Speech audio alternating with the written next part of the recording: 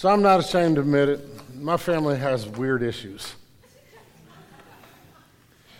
And sometimes they come out in the most bizarre places. We're having a family meal recently. And my oldest son throws out a question. What would you eat at your last meal? My wife just looked at him and went, wait, what? Yeah, what would you have, like, if it was your execution meal, night before you're going to die, what would you eat? What would you have that night? And Heidi was like, I've never thought about this in my life. But see, that's the way the Hubbards roll. We think about these sort of things. And so we started having this conversation about what we would have for our last meal. But you're like, okay, my family's kind of like that. Not quite, because we then turned this into a sport. We're sitting around the table eating a meal with my family, and we actually had, are you ready for this? A final meal draft.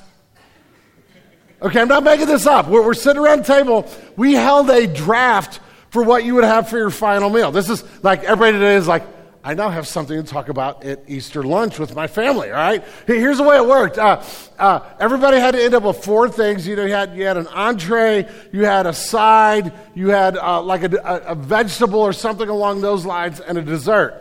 And once something was picked, it was off the board, like a football player who got drafted. This is where that comes on. Those of you are like, a draft, I don't get this. Is this like Army? No, this is football, the draft. And once something was off the board, it was gone.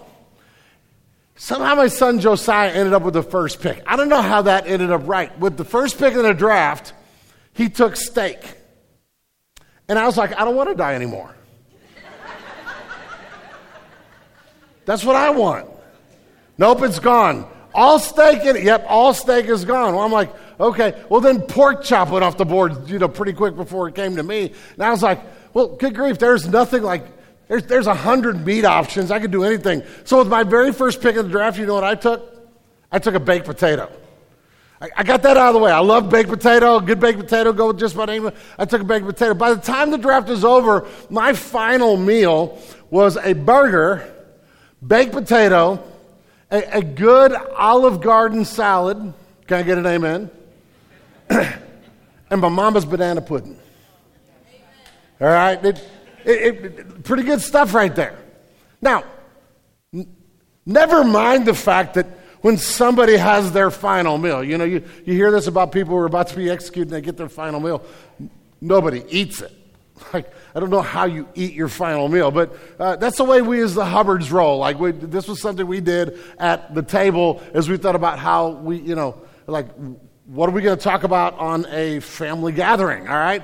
We held a draft of our last meal. But the truth of the matter is, if you ever came to this point and you had to deal with that, it would be awful to imagine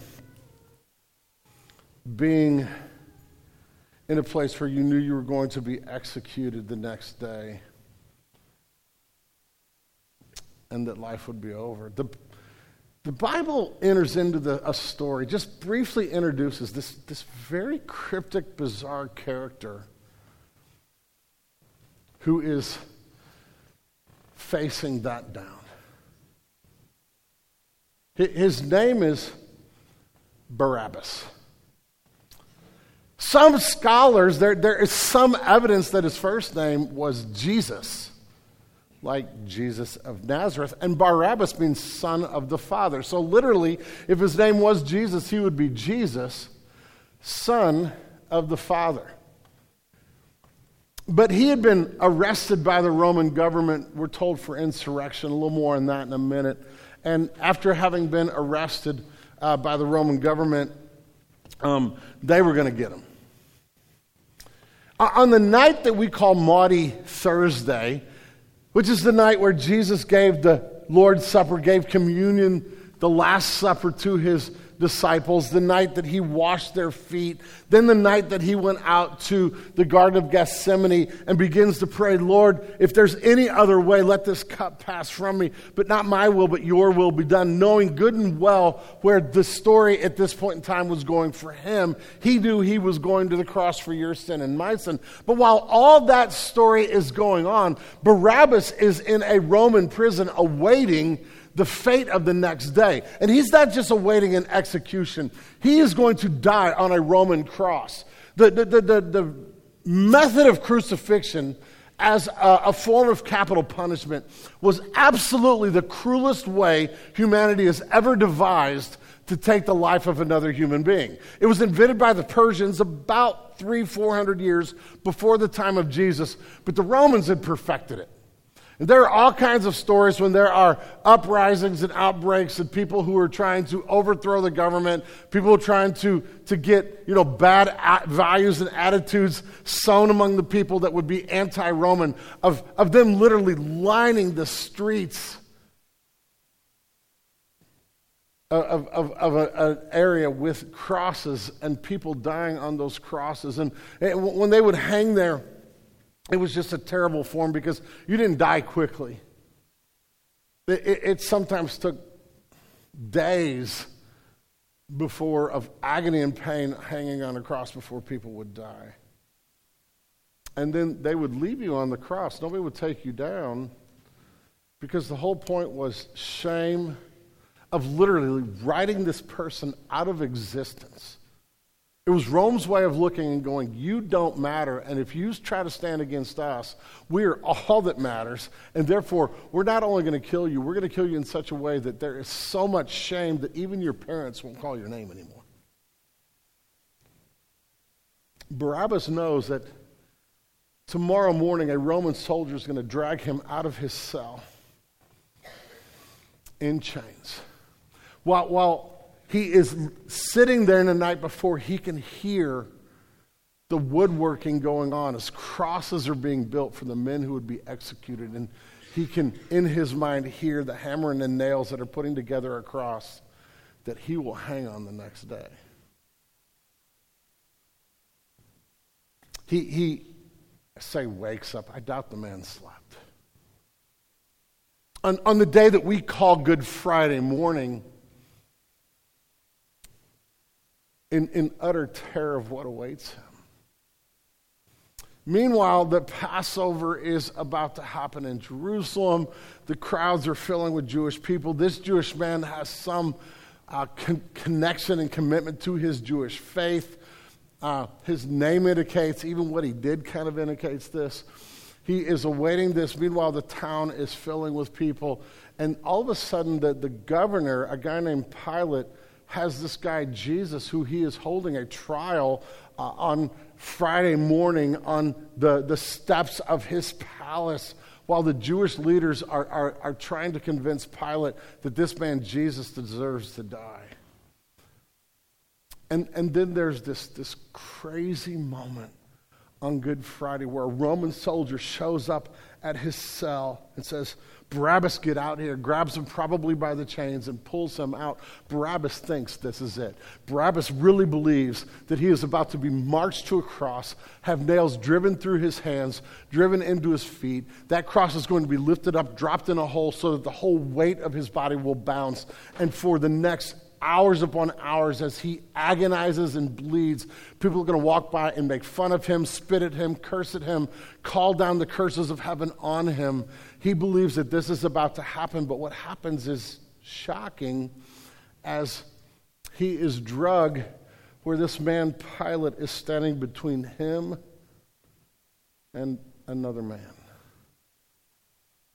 Matthew is an author who wrote one of the 4 stories of Jesus. And if you have your Bible, find in your Bible Matthew chapter 27. Because I want to read through this story of Pontius Pilate and Barabbas and Jesus all together in this spot. I want you to see what happens in this story because I've just set it up for you. Matthew is one of Jesus' 12 followers. He's the author of this. He is an eyewitness of these events. And Christ has absolutely changed his life. Matthew, as we read Matthew, we know the end of the story. We know that it ends with the resurrection of Jesus. But we don't get a resurrection without a crucifixion.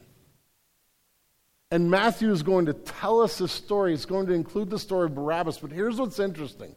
There are 4 versions of the story of Jesus: Matthew, Mark, Luke, and John. 4 different sets of eyewitnesses present the same story from 4 different points of view, 4 different perspectives.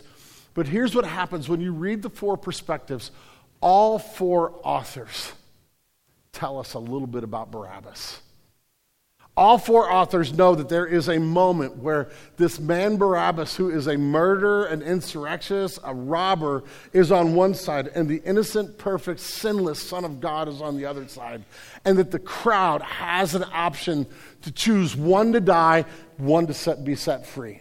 It is part of a religious ritual that was embraced by Rome during this high holy day of the Passover of, we're going to let a prisoner go free. And now Pilate thinks he's going to use this and get himself off the hook. Let's check this out. Matthew chapter 27, I'm going to begin with verse 11. Now Jesus stood before the governor. The governor asked him, "Are you the king of the Jews?" Jesus said, "I have said so." But when he was accused by the chief priests and elders, he gave no answer. Then Pilate said to him, "Do you not hear how many things they testify against you?" But he gave him no answer, not even to a single charge, so that the governor was greatly amazed. Now, first of all, I forgot to do this. If you are here and you don't have a Bible in front of you, we would love to make sure you have one. There are baskets kind of on the aisles. Grab one of those Bibles. I think, what page? We were page 924 in this text, and we'd love for you to be looking down and looking at that. And if you're here today and you don't have a Bible that's your own, or maybe you got one from a grandma that, is this really old, hard to understand English, listen, that Bible that you are taking is our gift to you. We would love for you to take that home, read it, and start using it. And we would tell you to start in these 4 books, Matthew, Mark, Luke, and John, where they tell you the story of Jesus. And so here we have Jesus before Pilate, and Pilate just says, "Are you really who you claim to be? Are you this king of the Jews?" And that's a reference. There was actually a guy named Herod who represented Rome who was called the king of the Jews a generation earlier. And now that name was kind of floating around, and what happened is the Jewish religious leaders who were ready to get rid of Jesus for so many different reasons, but primarily because his ministry and his preaching and teaching actually was causing them to lose political and social power. And now they want to off Jesus. But we also know as we read the whole scripture that this was God's plan from the beginning. That God is up to something that is cosmic for you and for me on this side. But here's Pilate. Now, we get to the end of this little section here, but if I were to pause and go over and read John's gospel here at this moment, we would have a longer interaction between Jesus and Pilate, in which twice, hear me, twice, the governor representing the Roman Empire of Judea, holding a trial, gives a not guilty verdict.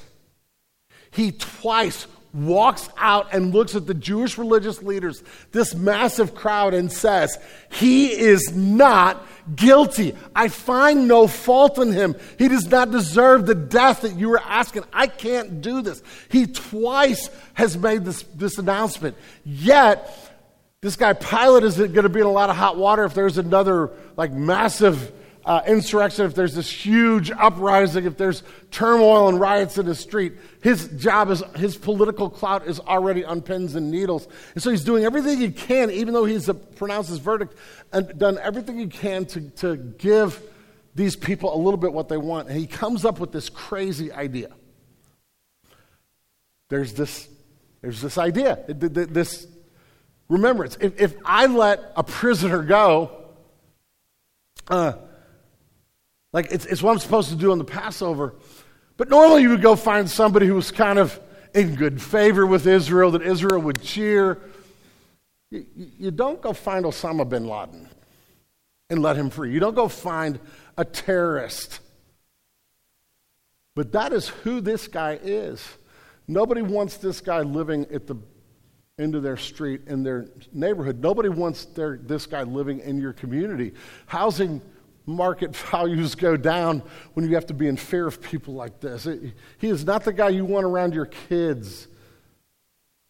He's not a good guy. And Pilate knows it. And he thinks, I've got this pickle where I've got a situation where a man that I know is innocent and they won't back off. They're going to go nuts and they're going to riot in the streets if I don't execute this guy. And so I got this plan. I'm going to take the worst possible person I have in prison, the person who should scare everybody, and I'm going to say, hey, your rules, your law tells me I should release somebody on the Passover. It's the Passover. How about if I release this guy, or I can release this guy? We'll crucify one and we'll send the other free. The other one will get pardoned, let free. And he pulls out Pilate, thinking full well that this crowd is going to look up there in front of him with these two guys and go, all right, we were kind of ticked at Jesus, but there's no way I want that guy being let free.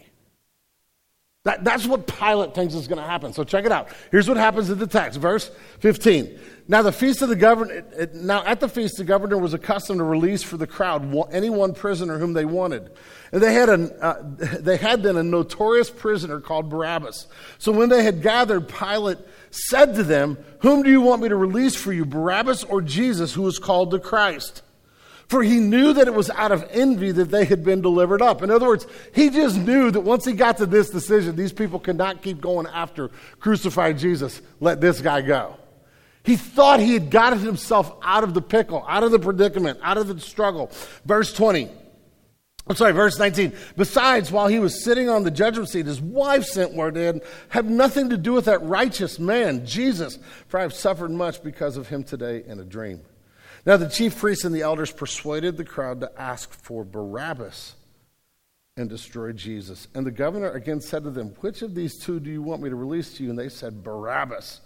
And Pilate said to them, then what shall I do with Jesus, who is called the Christ? And they all said, let him be crucified. And he said, why? What evil has he done? But they shouted all the more, let him be crucified. This is the same crowd that on the Sunday before was throwing palm branches down and going, Hosanna to the Lord. Blessed is he who comes in the name of the Lord. And now they are there. The religious leaders want Jesus off so badly that they're willing to have Pilate release a terrorist in their midst, an insurrectionist, somebody who is a murderer and a robber, somebody who is just like awful, this notorious. That word notorious, I mean, listen, this is Billy the Kid. This is Jesse James. That's what that word notorious is kind of saying. People knew who he was. He wasn't just some random guy. Like, he's front page news when they caught him. Let him go free.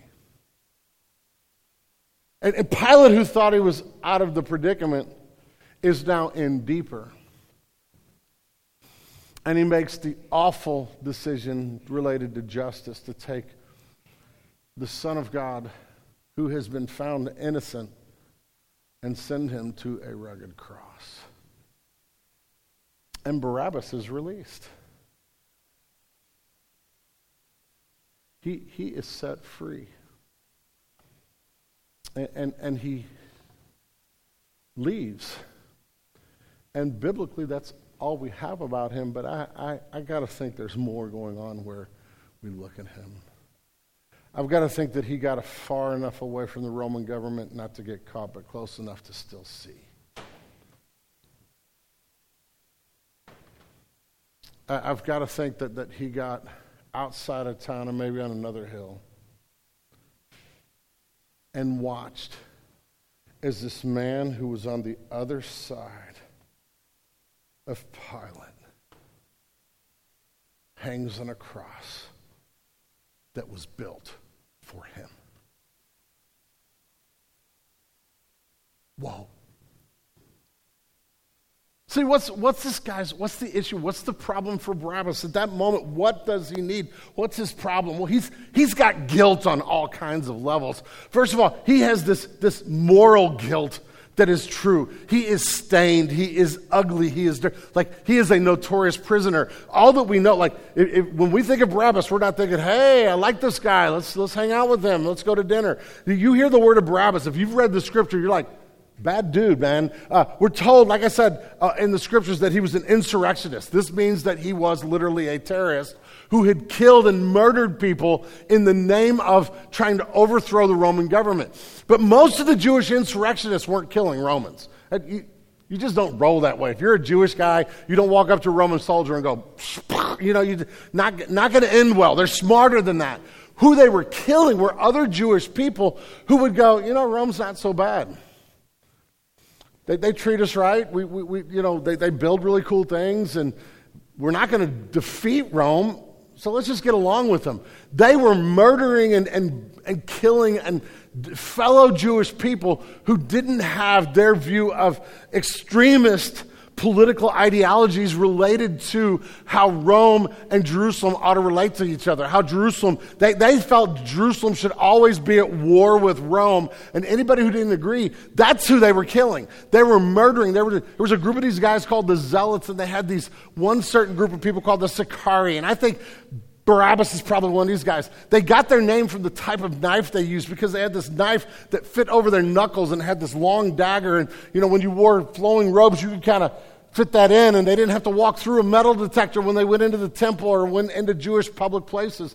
And what they would do is they would find a tax collector or a Roman sympathizer or somebody who had just said something okay about the Roman government. They would walk up behind them in the middle of a crowd, and they would stick their knee in the rear end of this person. They would grab them around the mouth, and as quick as they could, they would take that dagger and stick it into their ribs, pull it through, and cut right through their lungs, so the person would drop in their own pool of blood, unable to scream out, and would die. And meanwhile, the crowd would turn around and see this person who's bleeding out and would run and be terrorized. This was the terrorism this cat was involved with. He's got blood on his hands, literally. He is stained. And there's no water that gets that stain out. He is an insurrectionist. He is a murderer. He is a robber. But what's really interesting is he does a great job of representing the human predicament. Rome doesn't have a great track record. You do realize that. It was like a fountain. Holy cow. I always forget to open this, and it warms up, and it is like a geyser here. You don't have to be a student of the Bible to know that Rome's record on human rights is not great, right? And here's this guy who's a Jewish guy who looks at how Rome has treated his people, the taxes, the way they treat human beings made in the image of God as nothing more than property, how they turn people into slaves when they weren't slaves. I mean, just everything about Rome is not good. And it is his desire to see Israel kind of come back in a place of prominence, to have their God rule and reign. This is a guy whose the motivation of his heart is right. And in the name of doing the right thing, gets involved in this stuff. This is the way our world works, right? We think we're going to step in, we're going to solve this problem, and we're going to stand for justice, we're going to stand for righteousness, we're going to do the right thing. But every time we kind of step in trying to do the right thing over here, we create 8 other problems, and all of a sudden the person who really had a good heart and a desire to do what was right, you've been there, right? You had the desire to do what was right, but and do the good thing, but next thing you know, you had made a mess of your life and the world around you, and man, your heart was right, but now you're known for the mistakes and the failures that you made, and you feel the dirt on your hands there. This is a guy who is definitely morally guilty, but he is also legally guilty. This is a guy who stands before Pilate and the Romans and the Jews as a terrorist and a murderer, as a robber.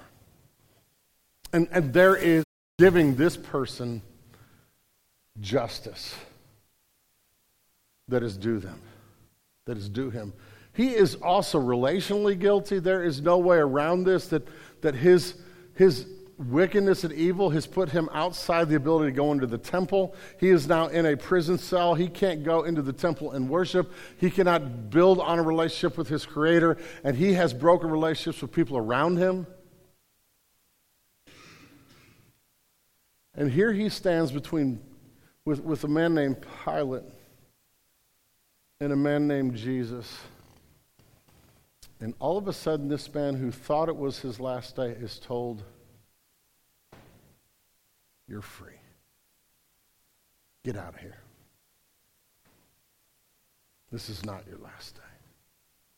I picture him sitting on a hill somewhere, looking at this event and watching the cross of Christ as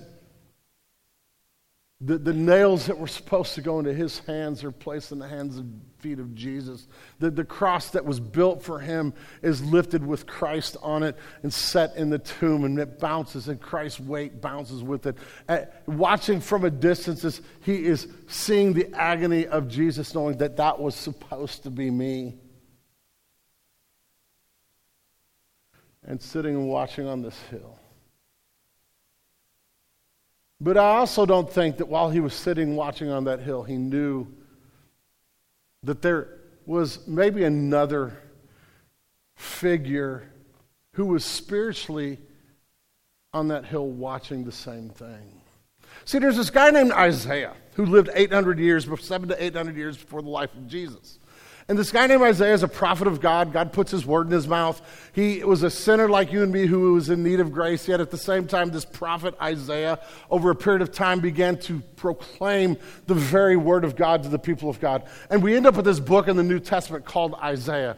And Isaiah has 66 chapters that is rich with the gospel. There are so many prophecies and promises. And if you come back next week, we're going to tell you all about Jesus being the fulfillment of all these prophecies. But here's Isaiah, who has all these images of these prophecies and these pictures of this one who would come. And he didn't know how long it would be, but we know it's going to be about 700 plus years before the person of Jesus shows up.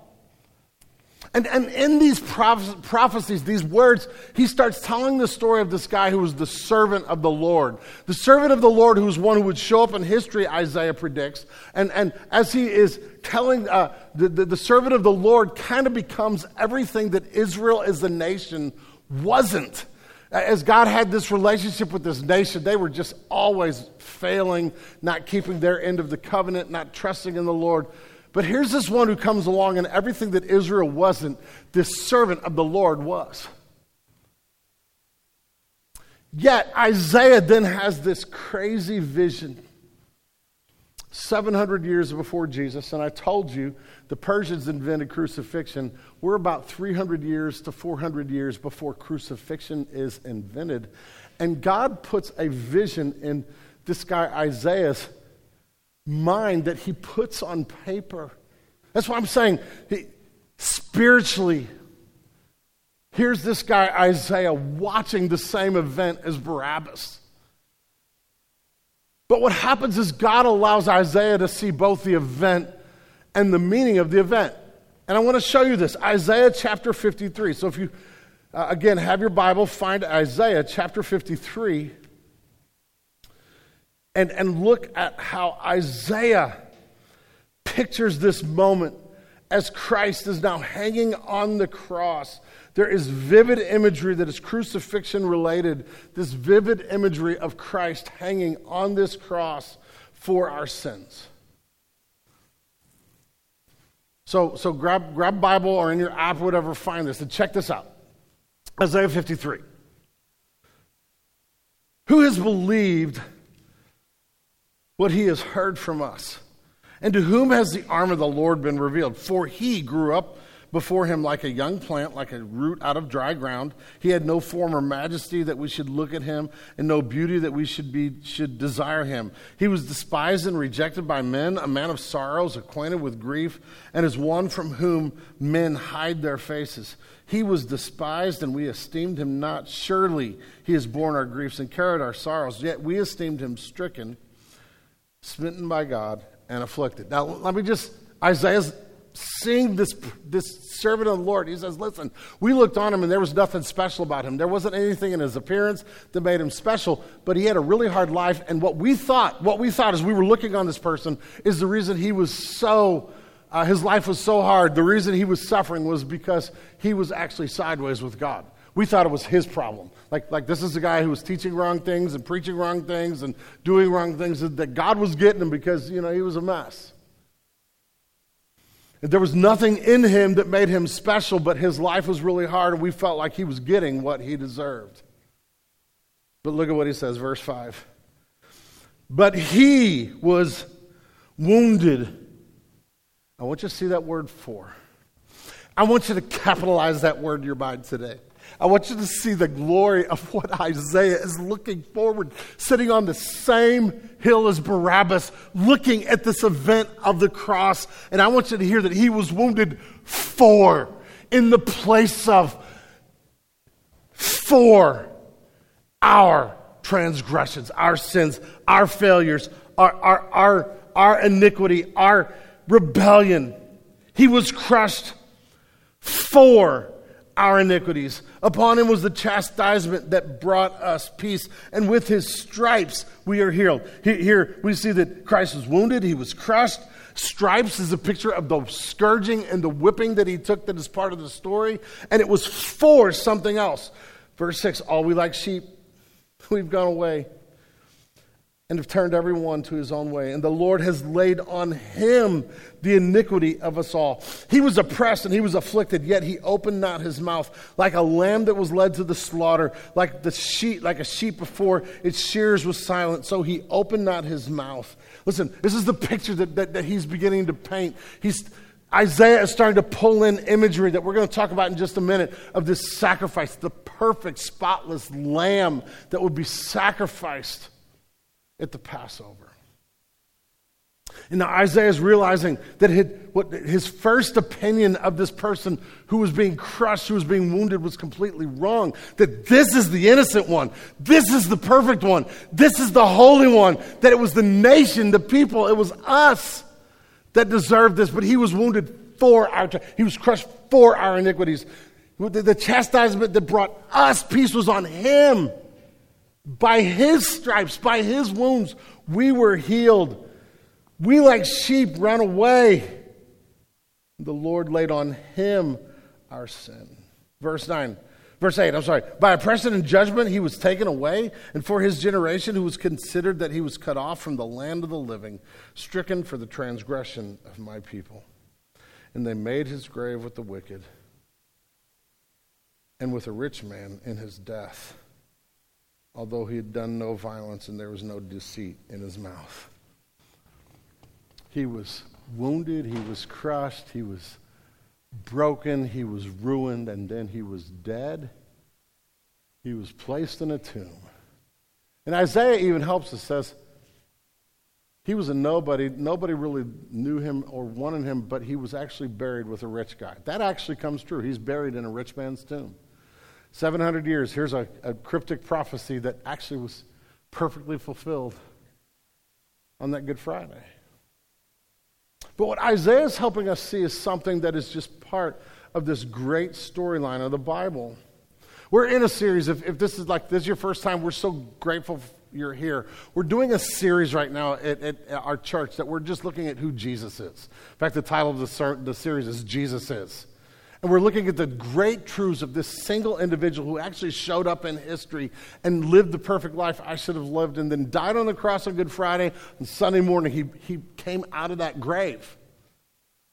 And the first couple of weeks as we jumped into it, we came to realize that the Bible is like super clear that, first of all, this Jesus, this person who lived in history, is fully God. That the one single creator God of the universe showed up in humanity and became like us, and he is fully God, but he was also fully human, just like you and me, that he experiences pain and hardship and temptation and suffering.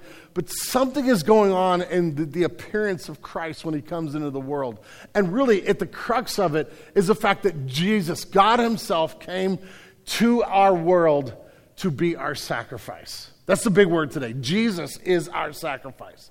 The idea that something is happening when we celebrate Easter, when we think about Good Friday, we talk about this whole event that is this weekend that happened around 2,000 years ago. When we celebrate and we pause on Easter, but then again, we come back every week at Genesis and we celebrate the cross of Christ and the resurrection of Jesus every week, because something cosmic happened there for you and for me. Something that alters and changes everything happened there for you and me.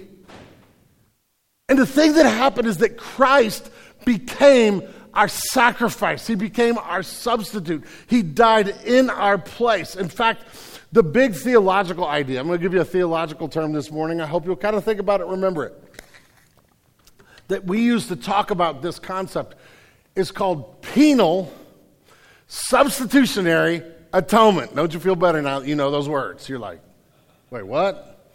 Penal substitutionary atonement.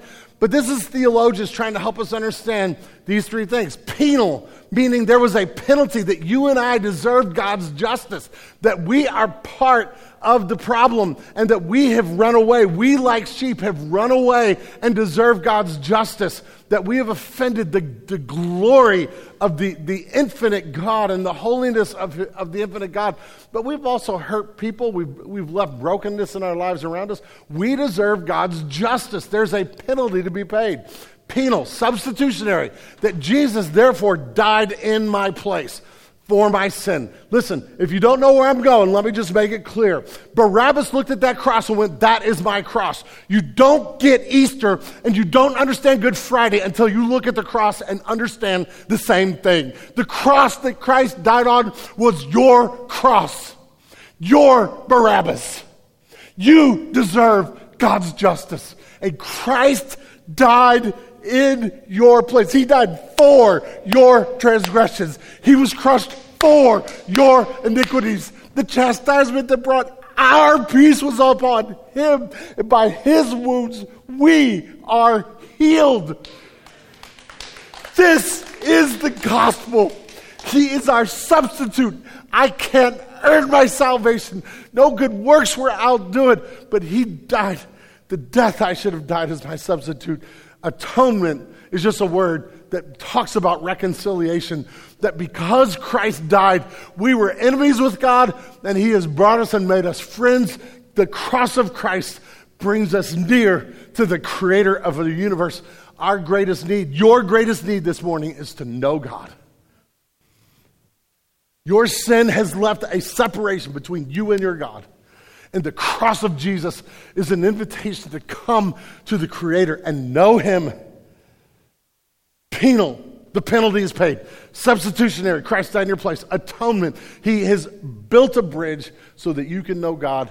When we talk about Jesus as our sacrifice, this is what we mean. And what happens, this isn't just something that shows up in one verse. The Bible is ultimately a great story. It's telling the story of God and how he redeems people. And from the earliest moment in the Bible, the theme of sacrifice is a gigantic theme. In Genesis chapter 3, God makes the first two people, Adam and Eve. They are perfect, but then they are given a commandment not to eat of a fruit. And they look at the fruit and say, we don't care what God says. And absolute rebellion towards God, who looked at them and said, if you eat of that fruit, you will die. And they looked at the fruit and they said, we don't care what God says. We're going to do whatever we want. And they ate of the fruit and cut themselves off from the author of life. And we read the story and we go, they didn't die. But listen, in Genesis chapter 3, first chapters of the Bible, something died that day. As God took the life of an animal and sacrificed that animal, the animal died in their place that day. And he made a covering that covered their guilt and shame. We move forward and there's this crazy story of this guy named Abraham who has this child of promise. He and his wife have a baby when she's in her 90s. It's nuts. But it is this child of promise. And then God looks at Abraham and says, I want you to go sacrifice that son on a hill that I tell you to go to. And if you read the first time you read it, like you're just like, no, God can't do this. This is not the way God's going to be. And hear this. God later to his people says, I'll never ask for child sacrifice again. But in this story, something beautiful is going on.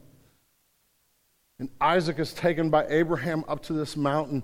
And Abraham is about to take the life of his only son. And at that moment, an angel cries out and says, I've seen that you love me, Abraham.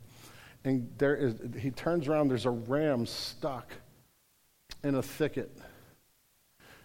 And Abraham pulls that ram, and there's an altar that he has already built for the sacrifice, and he puts the ram in the place where Isaac just was.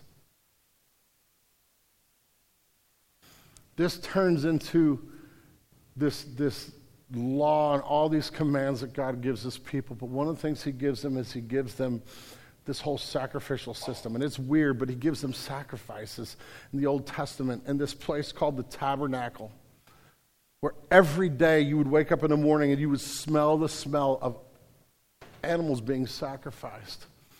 But every animal that was being sacrificed, whether it was on one of the high and holy days like Yom Kippur, the Day of Atonement, or on the Passover, or just the daily sacrifices that took place.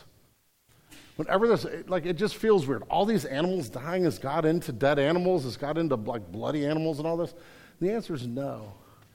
But God is painting a picture for us. And the sacrifices have to be continual because our brokenness and sin is continual. And those payments are never enough. But God is helping the people see through the death of animals how wicked and broken their lives are and how much they need his grace. Yet the Old Testament sacrifices are like trying to pay off that high-interest credit card. Everybody, we've all been there, right?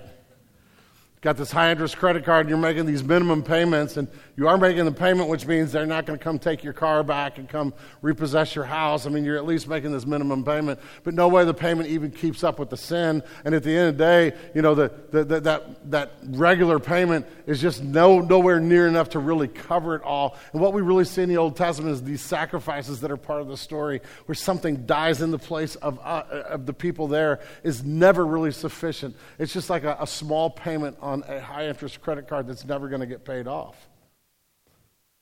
Yet the whole Old Testament begins to say there is going to be a day where one person, this is what Isaiah is writing, one person is going to come pay it all. Going to come pay it all. That's what the cross is about. Jesus paid it all, to him I owe. Sin had left a filthy stain. But because of the cross, God has made me white as snow. The beauty of the cross is a story that God has provided for himself a sacrifice who took your penalty, who died in your place, and who offers us restoration and forgiveness and reconciliation with our Creator. And it's the pivot point, the central point of the Bible. It's the pivot point, the central point of all of history today. I love this quote by John R.W. Stott, who wrote a great book called The Cross of Christ, where it's one of these books who's trying to tell us what happened on Good Friday and Easter Sunday. It's just a massive volume that is so rich. But listen to what he says. He says, the essence of sin is man substituting himself for God, while the essence of salvation is God substituting himself for man. Man asserts himself against God and puts himself where only God deserves to be. Yet God sacrifices himself for man and puts himself where only man deserves to be. That's the essence of the gospel. I put myself in the place of God every time I say, I don't care what God says, I'm going to live my way. And I deserve God's justice. And God put himself in my place by taking the justice I deserve on the cross of Christ. Barabbas had to have stared at that cross and seen something crazy. That day in his mind had to have left an imprint. We don't know. There's no more about him, but it had to have left him trembling at the implications.